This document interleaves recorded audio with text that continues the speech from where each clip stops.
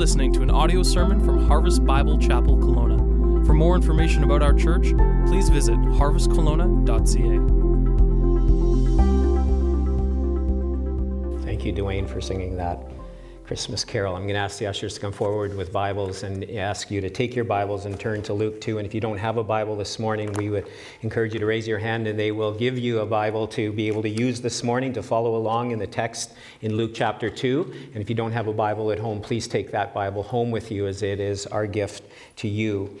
What Child Is This? The Christmas carol that Dwayne just sang was written by William Chatterton Dix, who was born in 1837 in Bristol, England. As a young man, he moved to Glasgow, Scotland, where he worked for a company that insured cargo ships. However, his real love was not his work, but it was poetry, and it was being able to write poems and songs that would glorify the Lord. At the age of 29, however, Dix fell very sick, fatally sick, in fact, and they weren't sure if he would live. He was confined to a bed for a long period of time, and as he was in that bed, he became a man who sought the Lord in the Word and in prayer. It was said that it was through that crisis that he became a true man of faith and devoted much of his time to writing Christian poetry and songs. He wrote a number of other hymns and carols and poems, including the Christmas carol that some might know this day is the hymn, As With Gladness Men of Old. And of course, he has written What Child Is This, as we've heard this morning. What Child Is This is derived, first of all, from a poem that was placed, given some music to. It was a poem first published in Britain in 1865 and quickly became a very popular poem in the United States. Later on, they added the music to the lyrics, to the poem, and it was a familiar song called Greensleeves that was 100 years even older than the poem and the song, What Child Is This? It was an old song. It was considered a love song, and get this, it was also a popular drinking song. So that song you heard this morning, I guess things were a little bit different back then, but it was a popular drinking love song during its era. Now, the Christmas carol is not a drinking song. It is a song that reminds us of a love story, though, the greatest love story. And the song begins with the child sleeping on Mary's lap, accompanied by angels and shepherds, which is biblically true and very accurate. But then the second verse asks the question, why would he be lying in such a mean estate? Why would he be lying, the Son of God? Why would he be in such a place like a stable? And it goes on to then speak of Jesus' purpose and pleads to us for the salvation of sinners. This is a gospel song. And it alludes to the nails and to the spear that he would face on the cross. And then the third verse moves us to response. It moves us to the response of asking us to bring Jesus incense and gold and myrrh. Why? Because the response of this great gift is to want to honor and to adore and to give back. The King of Kings has come and has brought salvation, and so we should joyfully respond in worship and in our gifts to our King. And so this morning, what we're going to do, we're not going to unpack this song line by line. I've given you a brief outline of it, but what we are going to do is we're going to unpack more of the Christmas story, and we're going to look specifically at one verse in Luke chapter 2 in a moment. But we want to ask ourselves this question, what child is this?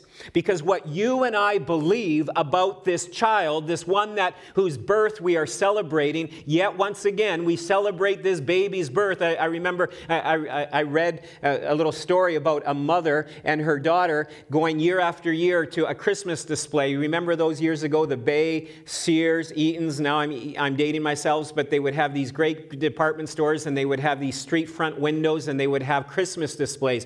And they had one of the manger scene, and I heard of a young child asking her mother, how come baby Jesus never grows up? He is the same size every year. Well, in reality, this baby did grow up, and we are celebrating his birth, but what we celebrate as believers in Christ is so much more than his birth. And what you believe and what I believe about Jesus is vitally important. And it's important that what we know and what we then respond to in regards to that truth will determine the quality of our life and ultimately our eternal destination. So this carol, this poem, this song asks us a very important question. What child is this?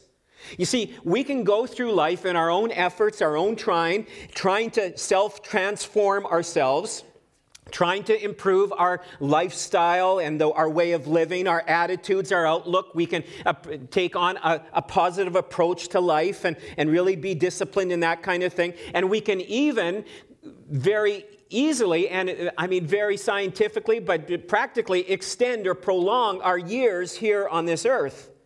But fundamentally, nothing will change on the inside, and it won't help us eternally unless we believe in this child whose birth we're celebrating. The Bible teaches, and folks, our own experience confirms it, that we are all sinners. And as a result of that, there is a great chasm between us and our God. We are separated from God. And in order for us to see that separation bridged, to see that chasm filled in, comes only through Jesus Christ. We have a need to be forgiven, to be reconciled by God, to God, by Jesus, towards God, rescued from the present state that we're in, where we're striving, we're looking for purpose and meaning. We need to be reconciled to God. That's where it comes. That's where the rescue happens. Rescued from the guilt and the shame of the past, delivered from the fears of the future, knowing our God is in control, and strength to live by for today. For that reason, we need a Savior that is Christ the Lord. And so when we ask this question, what child is this? It's vitally important that we respond, that we be able to answer who this child is. And yet we get so bogged down this Christmas season in so many different ways. We get overwhelmed with the season, with its busyness. Maybe for you it's the loneliness of the season, or a hurt or a bitterness from Christmas past over things that have happened in the course of this year. And it's so easy to become overwhelmed or distracted with tradition, distracted with giving and having and experiencing a good Christmas. Or soon we become cynical, or we just get weary and worn out. And I don't know if you're like me, this week I got a little cynical and a little weary and worn out over all the Christmas controversies. It just kind of keeps coming. A number of years ago it was removing the name Christmas or Christ from Christmas and all of these different things. And now we just see an acceleration of this kind of thing. And it kind of just leaves you at times just shaking your head at the silliness of the headlines. Like this past week, hearing of the banning of certain Christmas songs or Christmas shows. And it just can end up getting very ridiculous at some of the things. Do we have that? Some of the things that get banned or have been banned. If you can make my monitor work here, that would be great. If not, that's no problem. But even hearing this week how Charlie Brown or Rudolph are considered being banned because of abusive and bullying overtones in them. Or even Jingle Bells, heard and read this week that the original context in which Jingle Bells was played and performed could be viewed as a racist setting for it. And so people are saying that Jingle Bells should no longer be played in stores and malls and concerts. Or I could agree with Baby It's Cold Outside, because that's just an irritating song. But no longer is that politically correct in the hashtag #MeToo culture that we're living in. And another one that I wouldn't mind seeing getting banned is Santa Baby. So I call all babies of this world to revolt and say, Santa is not a baby, and be offended by that, so they banned Santa Baby. That would be, and Dominic the Donkey. Let's go for that one too, because I just don't know where some of those. And yet all of this controversy and that these items actually fill newspapers and website columns and social media pages and all of this. But then it gets a little more serious, where I read this past week a school in the United States banning candy canes because an upside down candy cane is a J, and J stands for Jesus, and so so they don't want to have candy canes in the school. But then this even gets more real and a little closer to home. I started getting some text messages on Friday night of a church in Kitchener, a Bible church in Kitchener, that for the last number of years, now get this, they have been going to a community event and have been participating in it. It's called Christkind, which is the Christkind market is what it's called, which means Christ child in German. I hope I said the German part of that correct, Christkind. And I asked Siri how to help me pronounce that, and I think she came through. And so they have this market, and they have a stage up there with Christmas carols and that. But this year, as a grandmother was on the stage reading part of the Christmas story to some children on the stage, they turned off her mic and started to play elevator music to drown out any voices or any reading that would be heard. And this group was told in the middle of their time on the stage that they were allotted to have that there would be no more Bible reading and no preaching at this event. And they said that's not what Christmas is all about. And then yesterday, as I was in discussion with some friends and heard from them and then researched and found that it is true that there are those that are saying that the Virgin Mary was a product of divine rape, that God is guilty of #MeToo violations. It's just like, really? Can it really get that mad and that crazy? Read the Word of God. Read what she had to say in Luke chapter 1, in her being willing to take this great and awesome responsibility and privilege. But it's just madness. But instead of being cynical and being confused or overwhelmed or infuriated with all that is going on, oh, folks, I pray that this Christmas season we would be so overwhelmed with the truth of the real Christmas, about what child this is that we're worshiping, this one whose birth we're celebrating. It is my prayer that we would be overwhelmed with more than the controversy, more than what is flooding into our minds and the battles that we are facing, that we would be overwhelmed with Jesus, his love, his grace, his mercy towards us. Overwhelmed with the real Jesus, that we would be like the shepherds who showed up there at the manger scene with Joseph and Mary, who could not contain themselves once they heard the message from the angels and saw the Christ child there in the manger. Just as the angel said, they could not be contained. They told everyone that they could tell about the Christ child. And I pray, and it is my hope, that you and I this Christmas season would declare with our lives, declare with our lips, this Christmas season of 2018 and into 2019, like the song that we heard here this morning, that this is Christ the King. That this is Christ my King. And that we would experience him in a greater way. And so last week we looked at Luke chapter 2. We looked at the first 7 verses. And today the verse we're going to kind of focus on is verse 11. And so I'm going to read starting at verse 1 of Luke 2 and end at verse 11. And so you can follow along with me in your Bibles. In those days, a decree went out from Caesar Augustus that all the world should be registered. This was the first registration when Quirinius was governor of Syria. And all went to be registered, each to his own town. And Joseph also went up from Galilee, from the town of Nazareth to Judea, to the city of David, which is called Bethlehem, because he was of the house and lineage of David, to be registered with Mary, his betrothed, who was with child. And while they were there, the time came for her to give birth. And she gave birth to her firstborn son, and wrapped him in swaddling clothes, and laid him in a manger, because there was no room for them in the inn. And in the same region there were shepherds out in the fields, keeping watch over their flock by night. And an angel of the Lord appeared to them, and the glory of the Lord shone around them, and they were filled with great fear. And the angel said to them, "Fear not.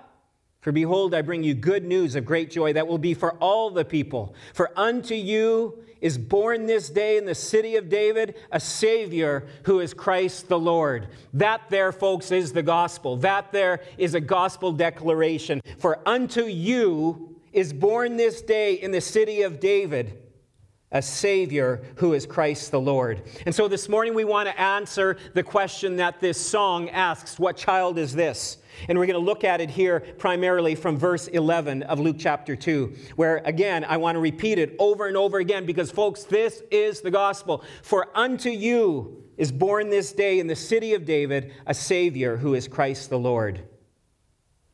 Now, in many ways, this is such an astonishing statement that is being said, and yet because of tradition and because we hear this year after year, or we've grown up in the church, or we've been in church for a good number of years, this just can blow past this. But my prayer and my desire is we would be blown away and astonished by the message of the angels and what this all means about what this child is really all about. Jesus, who came to the sinner for the sinner. That is what child is this, the Jesus who came to the sinner and for the sinner. The Christmas story is summed up in this one verse. You see, we all, in one way or another, can easily just take this story for granted, or we romanticized, or I like this one statement, we have this Christmas card theology when it comes to the birth of Christ. We have certain images in our minds of what that manger scene, what it would have looked like. I mean, let's face it, a barn is dirty, dark, and cold, but oftentimes we don't think of that. You see, we have the nativity sets all over. I think I said last week that we had 4 nativity sets in our house, and I think my wife corrected me afterwards and said, and I believe it's 6. And just look at this. I mean, everything just looks so perfect on these nativity sets that you see, from polished up shepherds who look so clean and really nice clothes, and the wise men and the angel. Look at the angel there. She has kind of a harp, kind of, he or she, we're not sure on that, what that angel is, but, is playing this instrument. And just look at the perfectly placed animals that are so clean and so nice and so obedient. And we have this kind of mindset. And I'm not saying there's nothing wrong with this, but I'm poking a little fun of it because, Mary always looks amazing. It looks like she just, did her hair and put on some makeup and, I don't know, but I've been around a few times when children have been born or have visited family or friends who recently have given birth, and the ladies oftentimes say, "Oh, and she looks so amazing." Yeah, still washed out and just tired and weary, but we always have these images, and we see the nativity set of this Mary who just stepped out of the shower and just had a refreshing sleep right after she gave birth to a baby. And so we have these kind of thoughts or mindset, but I love this nativity set, these 2 scenes. We have the traditional, and then we have the hipster nativity set. Just crazy, right? Look at the one on the bottom, organic, 100% organic on that cow there, and you see Mary and Joseph taking a selfie, and, the wise men on Segways, coming with their UPS kind of parcels and gifts, and that would be a modern day. And so we kind of have some fun and kind of see this sort of thing, but just even when it comes to the nativity sets that we often have, they're not all that accurate, not only because of, how cleaned up and polished everyone is, but they always have the wise men there. And we know that the wise men were not there. We know that they came up to possibly 2 years afterwards. They weren't there the night that Christ was born. And so, men, I give you permission to make some changes in your house this week. You'll see what I did this week. So you see Joseph and Mary on the right there, the little nativity thing. Now, if you look over by the window, I readjusted the wise men, to make it look like as she was holding the baby in her arms, they were starting on their journey, and they have a journey to go to make it to Bethlehem. They're following the star. So I don't think it will last, or it's already been changed. But just if you want to be biblical, just tell your wife, I need to be biblical, and so you can have some fun with that. Anyways, the real nativity scene, the real set that what really was taking place was raw, it was real, it was cold, it was dark, there was blood, there were screams, there were probably things said to Joseph that Mary later regretted and needed to apologize for. So let's not try to sanitize and romanticize it too much. And really see the raw beauty of what was taking place there. And listen to the words of the angels to the shepherd in verse 11. For unto you is born. Jesus came to the sinner for the sinner. And who is that to? That's to you and to me. Yes, speaking specifically to the shepherds, but you and I are like the shepherds.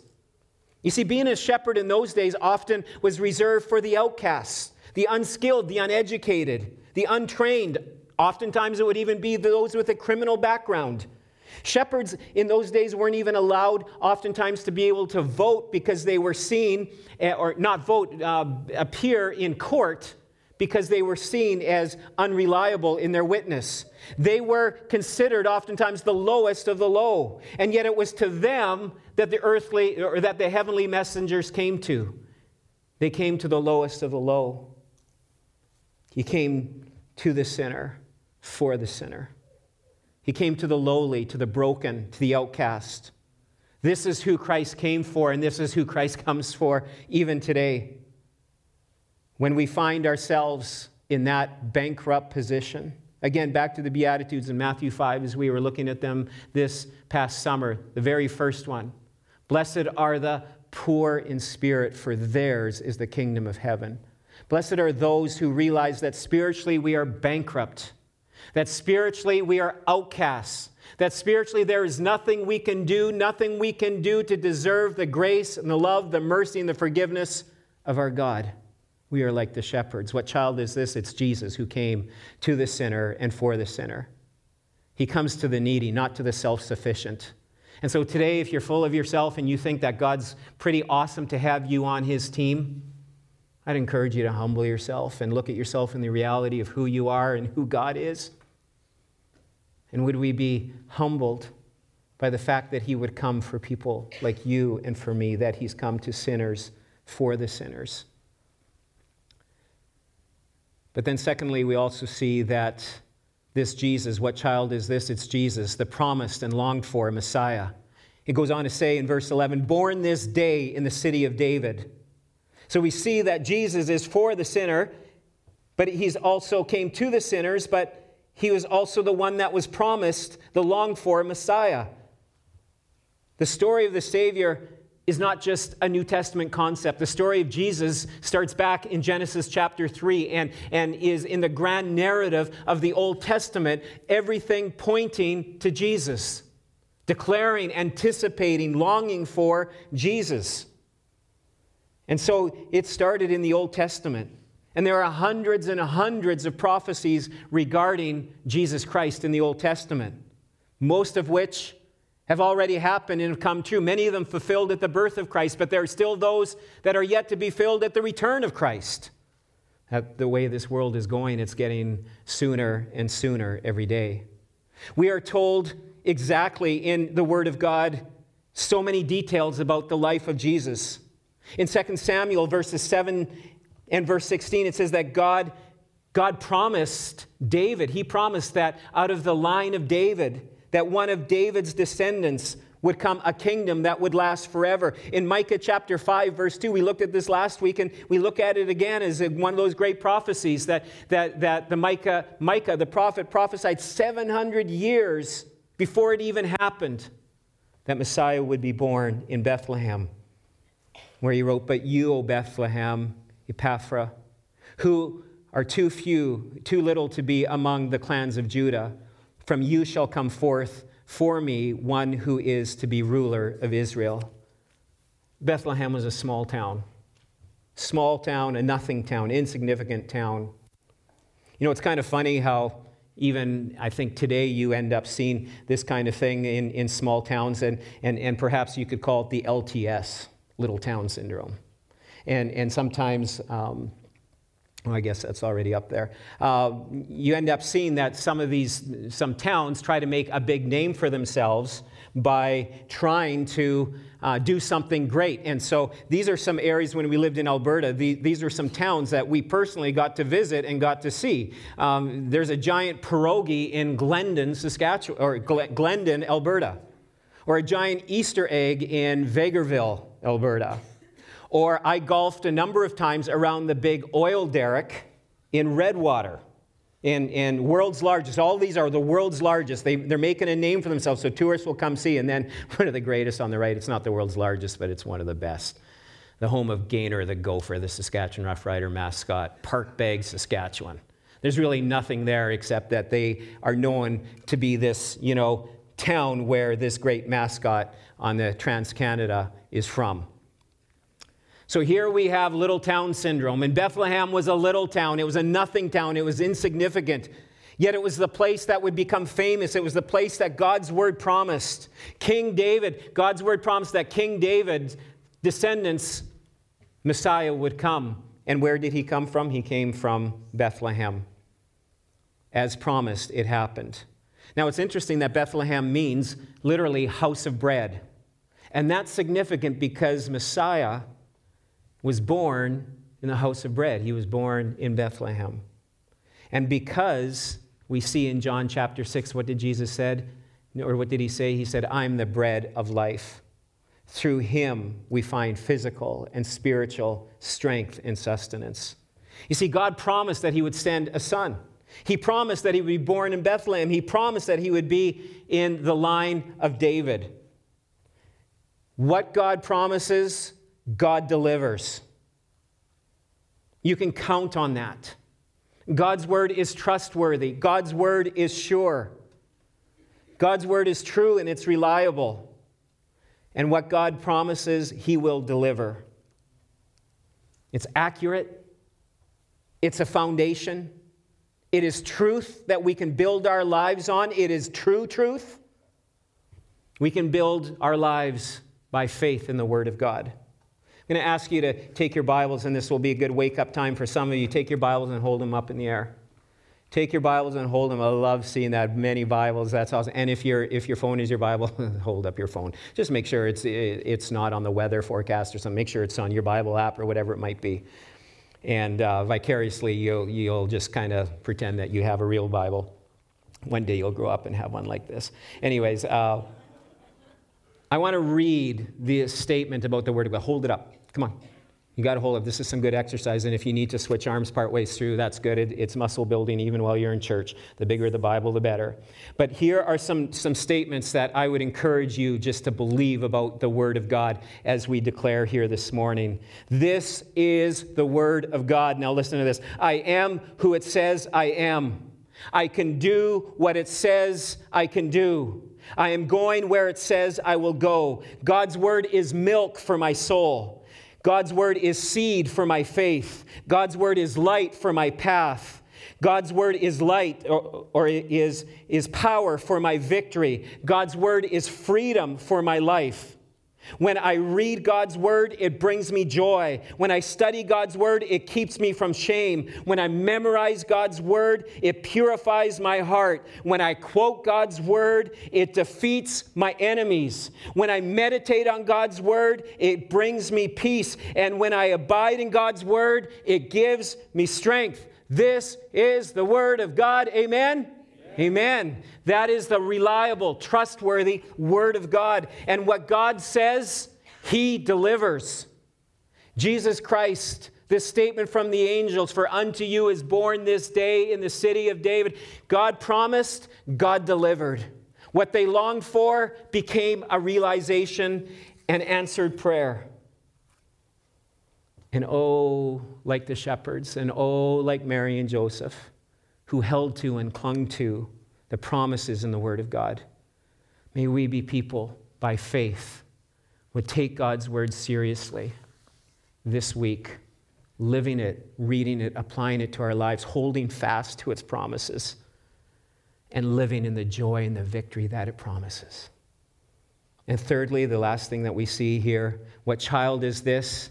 It's Jesus, God in the flesh. Last part of verse 11, listen to these titles. A Savior who is Christ the Lord. This is the incarnation, meaning God in the flesh, God becoming human. This is one of the great doctrines in the church that we must hold to, that we must apply and understand and tell others about. It's mysterious. It's a miracle how God could dive down into human flesh and be one of us. That God would leave the glories of heaven. He would leave perfection.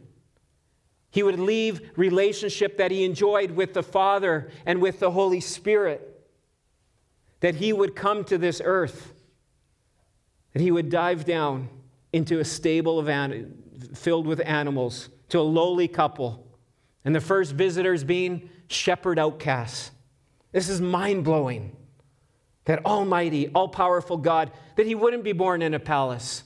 He could never be accused of having been born with a silver spoon in his mouth. Never. The greatest minds have pondered about this, and they have written about it. St. Augustine said this about the incarnation. He who is unspeakably wise, he is now wisely speechless. In 1608, Lancelot Andrewes, the one who oversaw the King James version of the Bible for King James, was one day preaching before King James about the incarnation. And here's what he had to say. The Word without a word is the incarnation, the speechless Word of God. How he now sleeps, whose eyelids have never closed. The one who asked in Job 38, where were you when I laid the foundation of the earth? Now himself lay wrapped in swaddling clothes. Mind-boggling. This is God becoming a man. The omnipotent, omnipresent, omniscient God coming to this earth as a baby.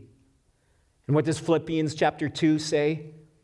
Starting in verse 6, it says, though he was in the form of God, he did not count equality with God a thing to be grasped, but he emptied himself by taking the form of a servant, being born in the likeness of men. He humbled himself. He humbled himself. He humbled himself.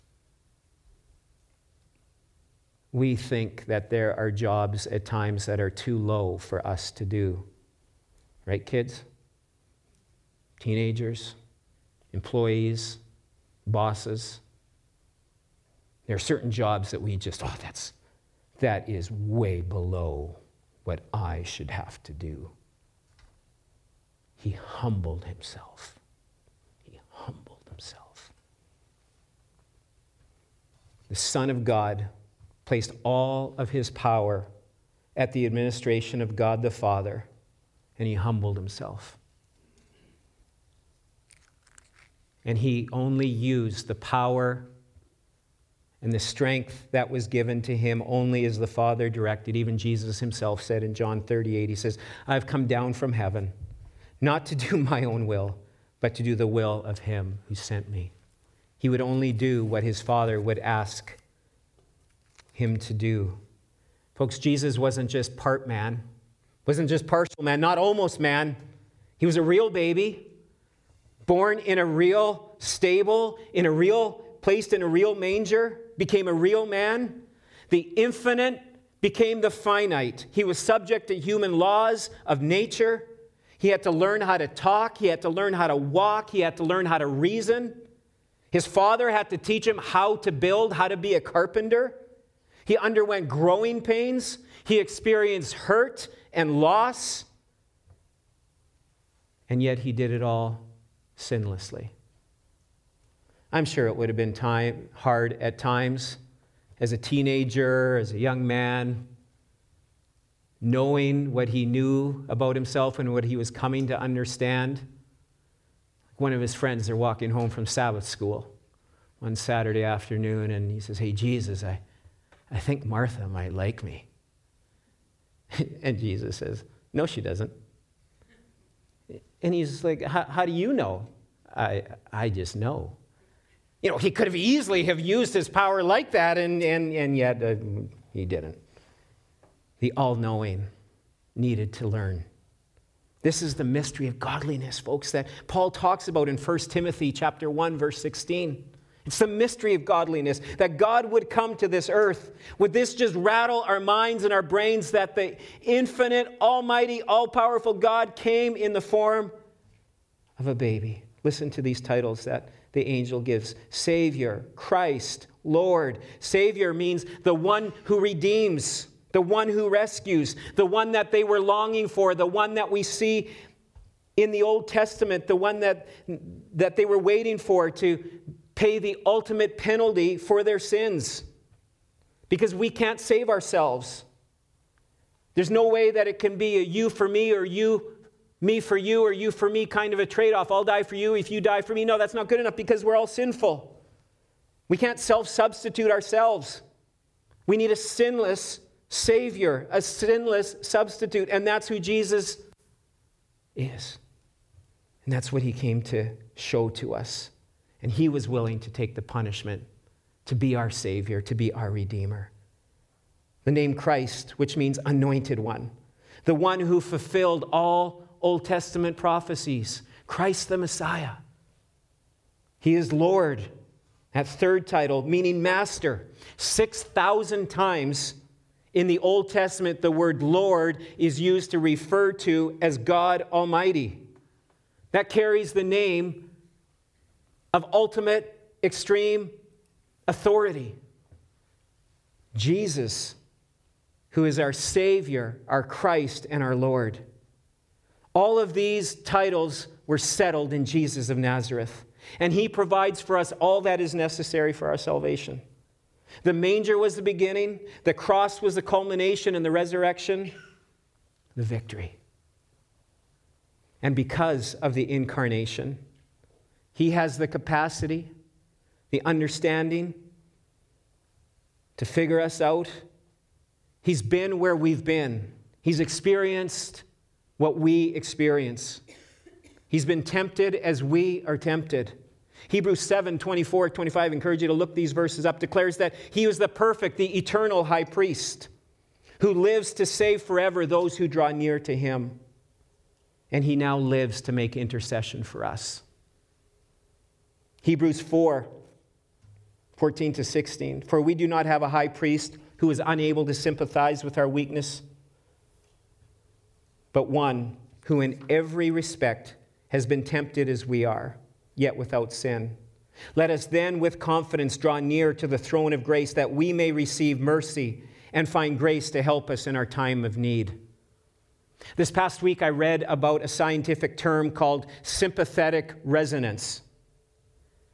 And so if you have let's say you have two grand pianos. Jacob, could I get you to help me this morning? Jacob, great young man, and get to hear him at small groups sometimes before our small group starts. He and his brother are playing on the piano. So if you can go to the piano there, and if you guys can make sure the piano works. There we go, it works, wonderful. Now let's say that this is a grand piano, okay? This is a grand piano. It's not, but I'm sure it's close. It sounded pretty good today. But let's say we had a grand piano on this side, and we have another grand piano over on this side. So Jacob, play one note for me, please. Good. So if he plays that one note, now play a chord. What chord is that? C chord. Wonderful. He's smart and he's musical. That's awesome. So with what I'm talking about with this sympathetic resonance, that if this was a grand piano, he plays that single note or that chord on this piano, the sound would resonate on the chords, the strings of the other piano.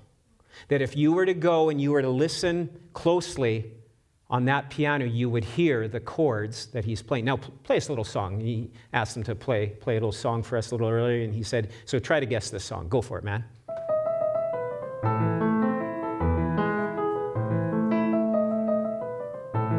Okay, that's not the one we talked about. I think you should do the one we talked about, all right? Okay, there we go.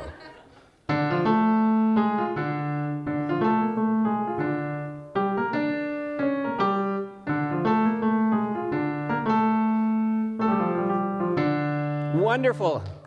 Now, do you all know what that was? That was the theme to what? Not Batman, Dwayne, go put your nose in the corner. Of course it was Spider-Man. Awesome, thank you so much. That's so helpful because, and so what we have to understand in this scientific term, now you're wondering, where are we going with all of this? Well, with sympathetic resonance is you play a song on this piano and it resonates on the other piano. In the same way, because of the incarnation, because of Jesus, there is sympathetic resonance. That when something happens to us here on this earth, because of who he is, he feels it. He knows it. When something happens in our lives, it resonates with him. We see it here, that he sympathizes with us. And so because of that, we can draw near to him with unparalleled understanding and sympathy. He's walked where we've walked. He's experienced what we've experienced. He feels what we feel. He gets you. Sometimes maybe you think, no one gets me. No one ever gets me in this world. Well, you're right. Out of this world, your Savior, Jesus Christ, if he is your Lord and Savior, he gets you. And he sympathizes. And he resonates with what you are going through. And he's pleading, interceding on our behalf to God the Father. He knows what we're going through. There's sympathetic resonance taking place. What plays in our lives plays in the life, in the heart of Jesus. He understands the aching heart, the hurting heart. Do you know him today? Do you know him this Christmas? The eternally existent Son of God became flesh. He became like us. He humbled himself and lived and walked among us, but once again without sin.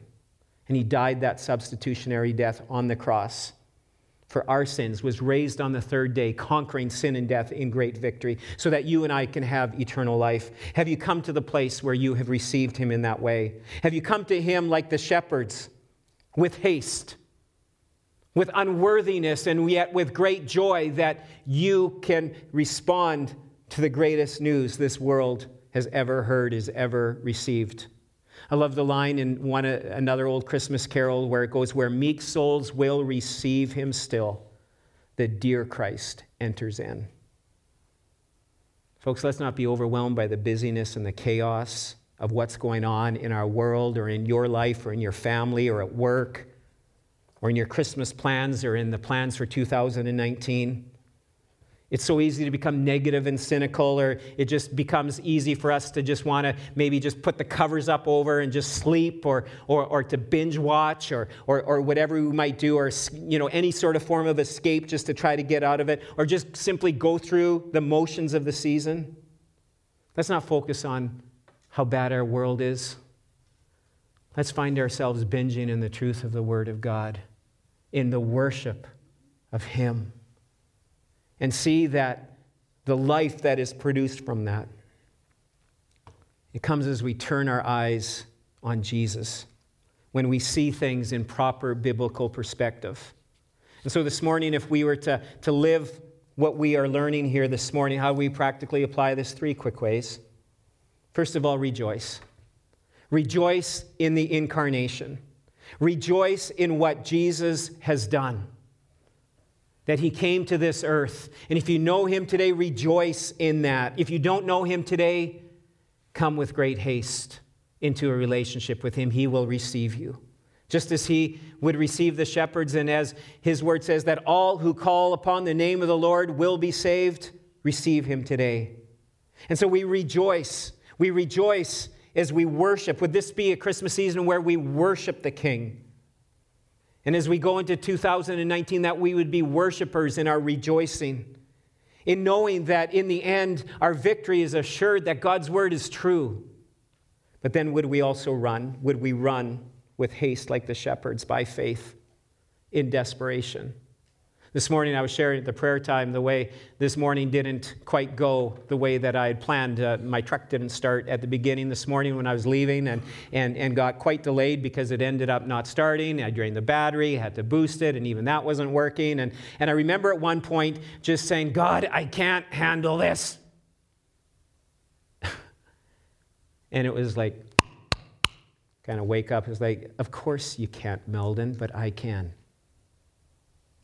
And how quickly we run to all these other things. We run to frustration. We may even run to anger. Maybe it's internal anger. And say, God, I can't. Would we run to him? And there we find help. And we find strength. There we find a realignment with what is really going on. And I did stop and I said, yeah, God, you're right. I can't handle this. Would you help? Would you help? Would you undertake? Because right away my mind started going, great, and we have to leave. We have to go away for a day or so. We have to go to the coast right after church this morning. And then I was thinking, great, now I have to check this vehicle into the shop, and another vehicle's causing us some problems and all of this. And my mind gets all flustered, and I don't know if you're like that, and you just start looking ahead, and you see all of this, and it's just like, Meldon, remember, I'm God, and you are not. I needed to run to him this morning. I need to run to him this afternoon. I need to run to him tomorrow, and you need to run to him too. So let's run to Jesus. Let's rejoice in who he is and what he's done. And folks, then would we reveal Jesus? Would we reveal him to others this week? Even today, God will have people lined up for you and I to share and to show the love of Christ to. Will we take advantage? Or will we just be so into our own agenda, so into our own lives, so into ourselves? And when there's opportunities placed in front of us to serve the Lord, to speak of the Lord, to share the gospel. I love the story this past weekend, heard in our small group of one of the moms who lost her keys and wasn't sure where they were exactly at first, and so had to take refuge with her young kids at a neighbor's house. And how a very frustrating event in their day, something they didn't plan for, ended up becoming an incredible opportunity for her to share the gospel, share the good news with her neighbors.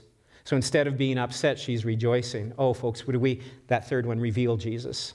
Would we reveal Jesus to others?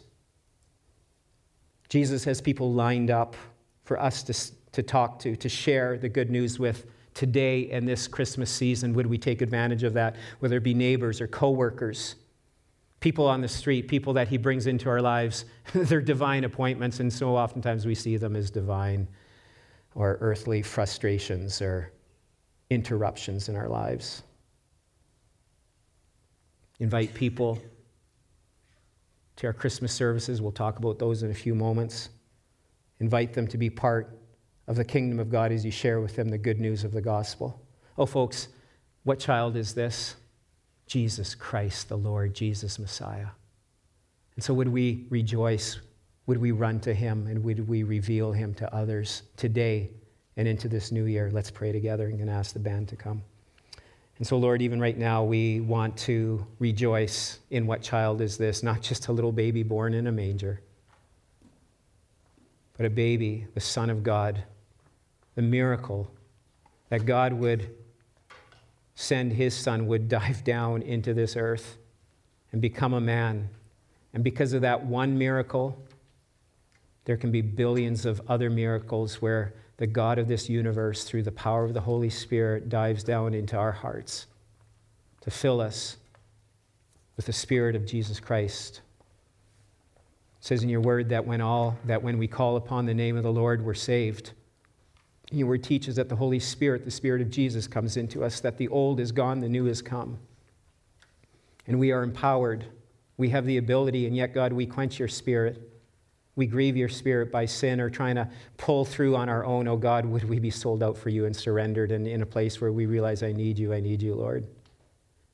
Would we be quick to reveal you, to run to you, and to rejoice in you this day and this Christmas season and into this new year that you, by your grace, by your mercy, will give to us?